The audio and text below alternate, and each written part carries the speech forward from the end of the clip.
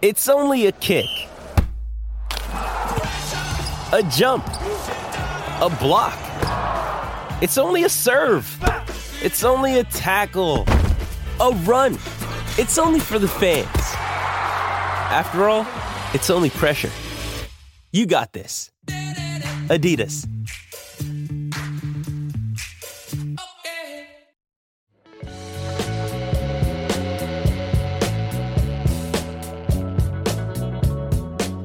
Hello, welcome to another episode of Ohio Mysteries Backroads.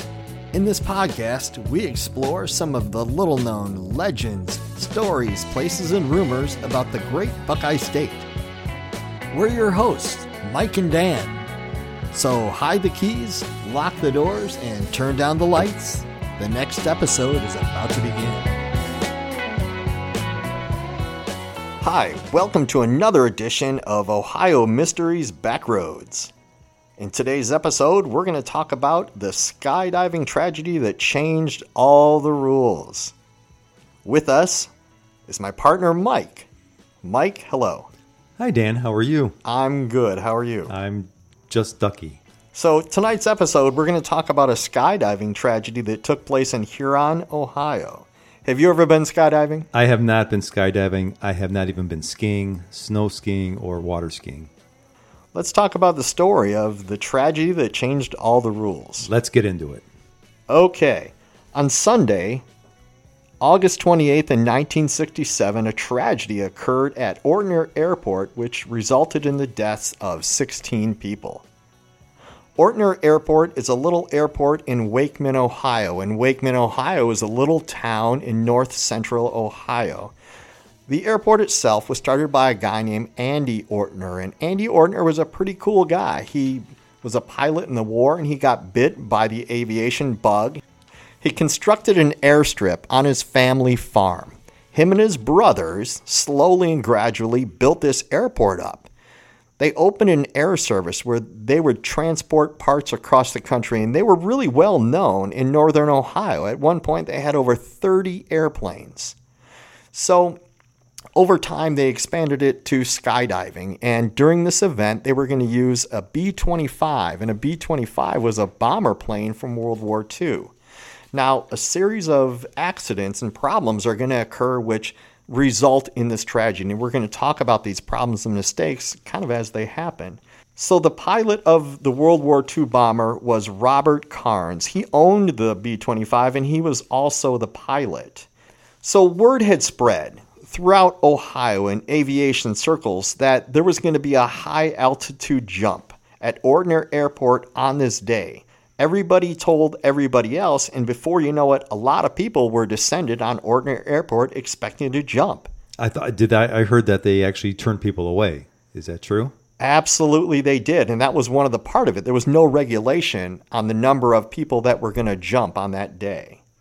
So all of a sudden, everybody shows up to jump, and it was a high-altitude jump. They're advertised at 20,000 feet and 30,000 feet.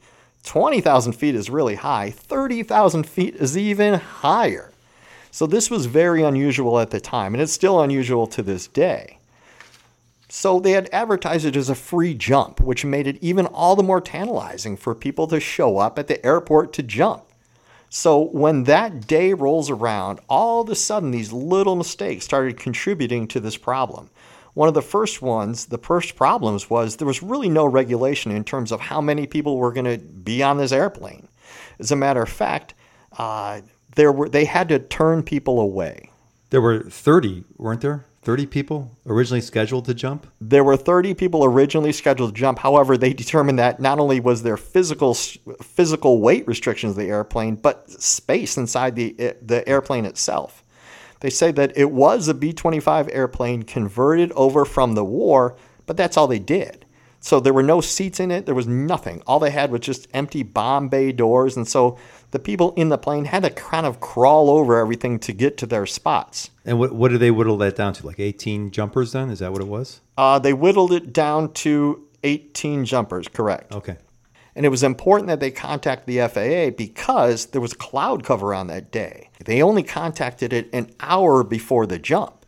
As a matter of fact, they delayed the start of this flight because of the cloud cover. They thought it would clear up, but it never did. Is that one of the rules that changed? I mean, you have to talk to them now, don't you? Absolutely have to talk to them now? Absolutely, you have to talk to them now, as you had to talk to them back then, strictly Okay. because one of the primary reasons is you're over commercial air traffic space. This is in a Cleveland air pattern, so you're seeing jets up at this altitude as well. So it's important that they contacted the FAA.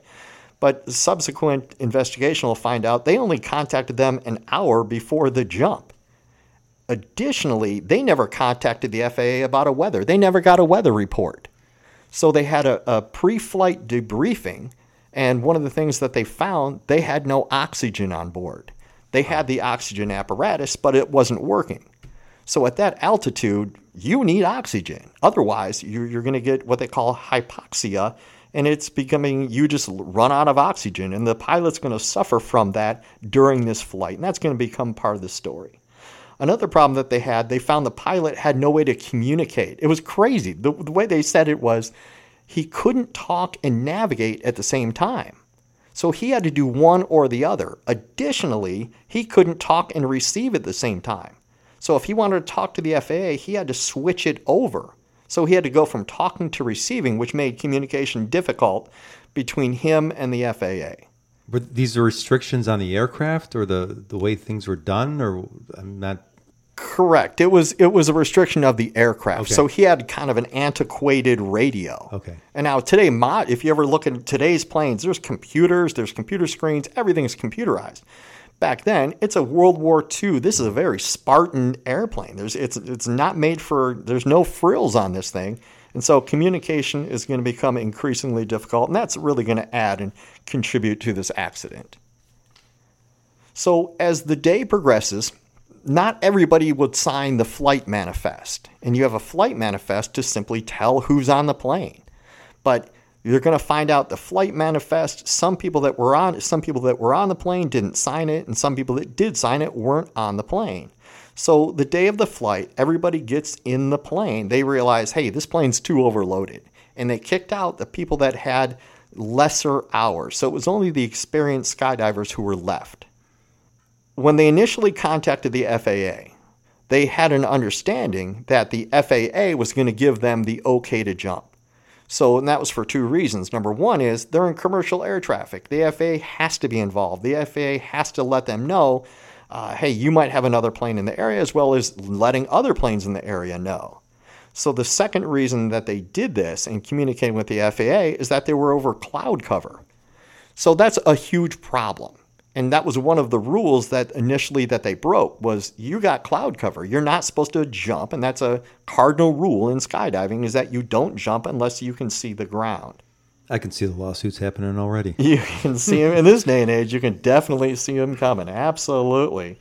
So as these errors occurred one by one, they're happening independently, and nobody knows that these errors are occurring kind of in real time. So as these errors stack up, it's going to lead to this tragedy. And that's really going to be a problem of this whole story. So not only is the plane overloaded, now you have cloud cover, and additionally, the pilot was not rated for the plane. So even though he had a lot of hours, he owned the plane, he flew planes in the war, one of the problems is he's not rated to fly this B-25. Additionally, there are two distinctions in when you're flying. One is you're flying with visual line of sight. The other one is you're flying with instrument. He's not instrument rated. So you can fly instrument rated, and that's exactly what you would need in this case when you can't see around you. So that's when you go to instruments. But if you're just flying visual line of sight, you can see out the airplane, and you can see what's happening. He's only rated for visual. He's not rated for instrument. So nobody knows these distinctions, and nobody understands that these things are kind of happening all at once. As the B-25 takes off and gets to altitude, he immediately gets confused in the clouds. The pilot does. He doesn't know where he's at, and he's trying to communicate with the FAA. And again, the FAA doesn't understand these restrictions that he has in terms of I can't talk and navigate at the same time. The FAA does not know about this. So this is adding to the problem. Additionally, as he gets higher and higher up in the air, he's getting this hypoxia. He's starting to lose his senses because he doesn't have oxygen. So that's adding to the confusion of this guy. So he takes off with all these jumpers, and now here's where the problem really starts to occur. At the same time that he takes off, a Cessna also takes off at the same time at the last minute. So the Cessna takes off from Ortner Airport. Now what the Cessna is going to do is going to take pictures of these guys jumping. These are 20,000 feet, so the Cessna has some ground to make up. Now the Cessna is going to do the right thing. The Cessna goes above the clouds. And when he breaks out of the clouds, he's looking for the B-25 thinking, well, I've been circling the airport here. Where is the B-25? And he can't find it. The B-25 now has tracked north, and he's going north over Lake Erie, which is around 5 miles away. So as this B-25 is continuously getting lost in the clouds, the B-25 is still in this cloud cover. He doesn't know where he's at. The Cessna knows where he's at, but they don't understand where they're at with each other. Another problem that occurred, and this also contributes hugely to the story, is that there was a shift change at the FAA. One air traffic controller is leaving his shift, ending his shift. The other one is starting. So as he transfers over, they don't know it, but they switched planes. So the new FAA air traffic controller is now tracking the Cessna, thinking it's the B-25. Contributing to that fact, now here's the B-25 pilot with the inability to, we'll call it, effectively communicate. So it's all contributing to this accident that's about to occur. It's the perfect storm. It's the perfect storm, and it's about to get really stormy. So the FAA says, you got the clear, you're good to go. Go ahead and have these guys jump. The B-25 pilot says, okay, I'm going to have them jump in a minute. So at about a minute, the bomb bay doors open, and within about 20 seconds, the entire plane was cleared out. Everybody jumps out of the plane.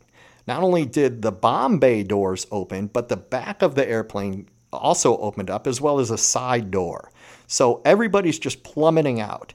Now, another problem is you're still in cloud cover. So these jumpers don't understand a thing. All they know is, hey, we're jumping. So they're relying on the pilot as well as the FAA to provide a safe landing spot. So as they jump out at 20,000 feet, sure enough. As they plunge through the clouds, they free fall until about 3,000 feet. At 3,000 feet, they've broken through the clouds. To their horror, they discover we're over water. Not only are we over water, but we can't even see land.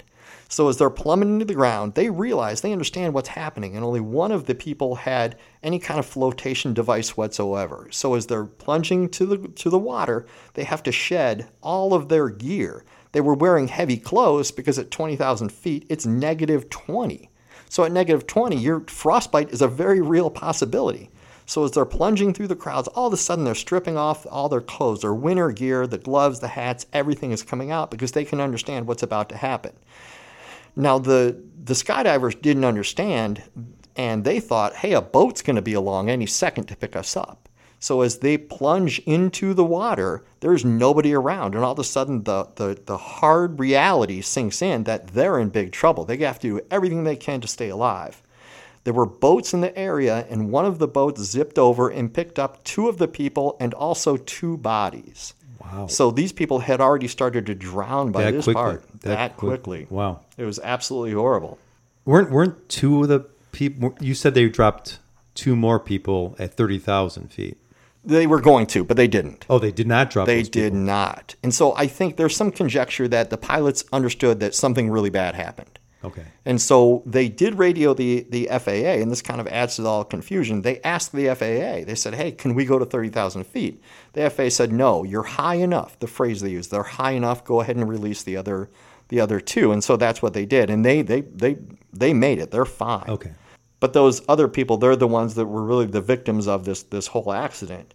Additionally, the pilot didn't have a set of headphones. He had to borrow a set of headphones from the people that were jumping. And that wouldn't inspire confidence in me if all of a sudden the pilot turns around and goes, hey, does anybody have a set of headphones I can borrow? That's a problem. I'm at the, you know what, I'll stay in the plane. We'll all land at the same time. But they didn't, of course, and that certainly contributed to the problem. So the Cessna is still flying. He's still wondering where the B-25 is, and he eventually figures out, well, I better land. So the Cessna is now landing, and the B-25 has released all of their people. The pilot of the B-25 made a remark, as he was flying, they were banking over the lake and heading back to Ortner Airport. He made a remark. He could see a spot in the clouds that had opened up, and he saw water. Ooh, I hope they didn't land in the water. And so that was it. That was the only recognition or even acknowledgement that this accident occurred. And one of the big problems is nobody knew. Nobody could figure this accident out. So the B-25 releases all the jumpers thinking, oh, I did my part. The Cessna's thinking, well, I can't find the B-25, but when I land, everything will be all right. The FAA is thinking, well, I've done my job. I tracked them accurately. They jumped. And the people on the ground, of course, had no idea. And those are the people that probably figured it out first, thinking, well, this plane's been up here a long time. There's no there's no jumpers here. Where's everybody at? So as they descended, the plane comes down, the tragedy begins to unfold. People understand the gravity of what happened. And it had to be an interesting conversation to be there on the ground thinking, where's everybody? Where's everybody at? I would imagine that they probably couldn't conceive that all these people drowned. Now, when the pilot gets back and when everything starts unraveling, okay, there was a 53-hour intensive search for the missing parachute who had inadvertently dropped over Lake Erie. And it brought over 400 people to Huron to aid in the search and to help the grief-stricken relatives. And as dusk fell over Lake Erie, the lake begins to kick up. They said the waves were at 3 to 5 feet, which also added to the difficulty of rescuing these people. And immediately the media descends upon Huron while they search for these lost people. And over 75 to 80 newspapers, TV, radio people, they all descended on Huron, Ohio, to look for these missing skydivers. Within 20 seconds, if this plane empties out, these people are going to kind of be in the same spot, right? And so that's what they said. They said as these people jumped out, they could see the other people, but there was enough distance between them. They couldn't talk. They weren't that close. But as they jumped, they could see, they said it was a straight line as if it was planned. It was do-do-do-do-do-do. So all these people that had jumped out, when the boat came to rescue the first guy, he was 2 miles away from the other guy he rescued. And there were other people in the way, and they said that he could see parachutes and he could see bodies floating in the water. So it's just a horrible tragedy all the way around. Do they know how far off course they really were? Did it end up being 6 miles off the shore? Do they know how far out they were in Lake Erie? The FAA investigation would find that they were 3 miles out. And 3 miles out is pretty far over the lake. You're not seeing land at 3 miles. Wow. You're pretty far out there. So the two remaining jumpers, they made it back, and they did make it over Ortner Field. And so he releases 18 people, and he's trying to get up to 30,000 feet. And that's when he became confused, and that's when this lack of oxygen contributed to it. He had no idea where he was. He's relying on the FAA to guide him back. The FAA does guide him back, and so those last two people were able to jump correctly over Ortner Airport. But it's kind of surprising that the pilot didn't have a concept. If you're 7 miles away, it's going to take you time to get from the lake back to Ortner Airport. And so why didn't the pilot say, wait a minute, now the FAA tells me I'm back over Ortner Airport. How was I over Ortner Airport 7 miles away? Now I'm back again, unless you're flying in these big circles. Did he get most of the blame for this, the pilot? Yes, and we're going to talk about that. And so when the FAA does their investigation, what they're going to find is, in typical government fashion, they blamed everybody. I heard that they actually even blamed the skydivers themselves.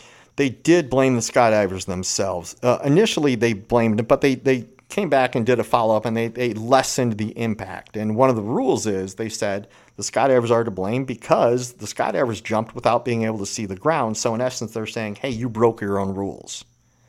The pilot was certainly at fault for a lot of things, including, he was the guy at the controls, right? So not only that, the FAA was at fault, and obviously kind of the unprofessional way the whole thing was handled. So the airport itself bore some responsibility in this as well.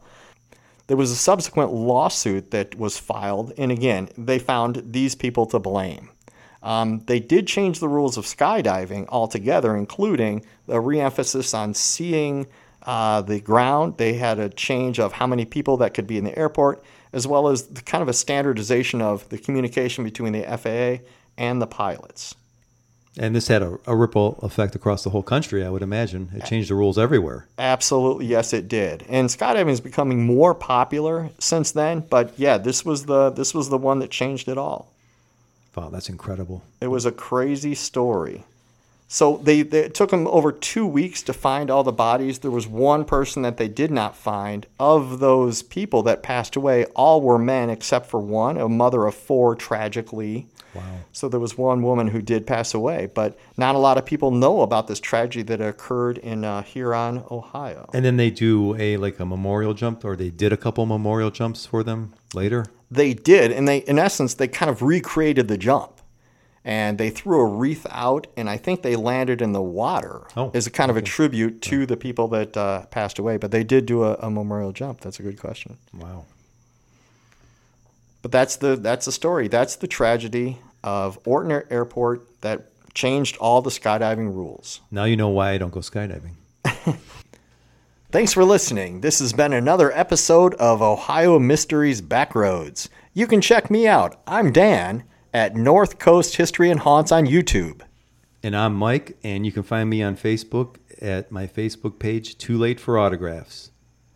Thanks for listening. Stay tuned. See you next time.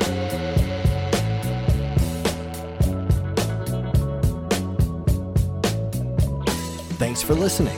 That was another episode of Ohio Mysteries Backroads. Stay tuned for more.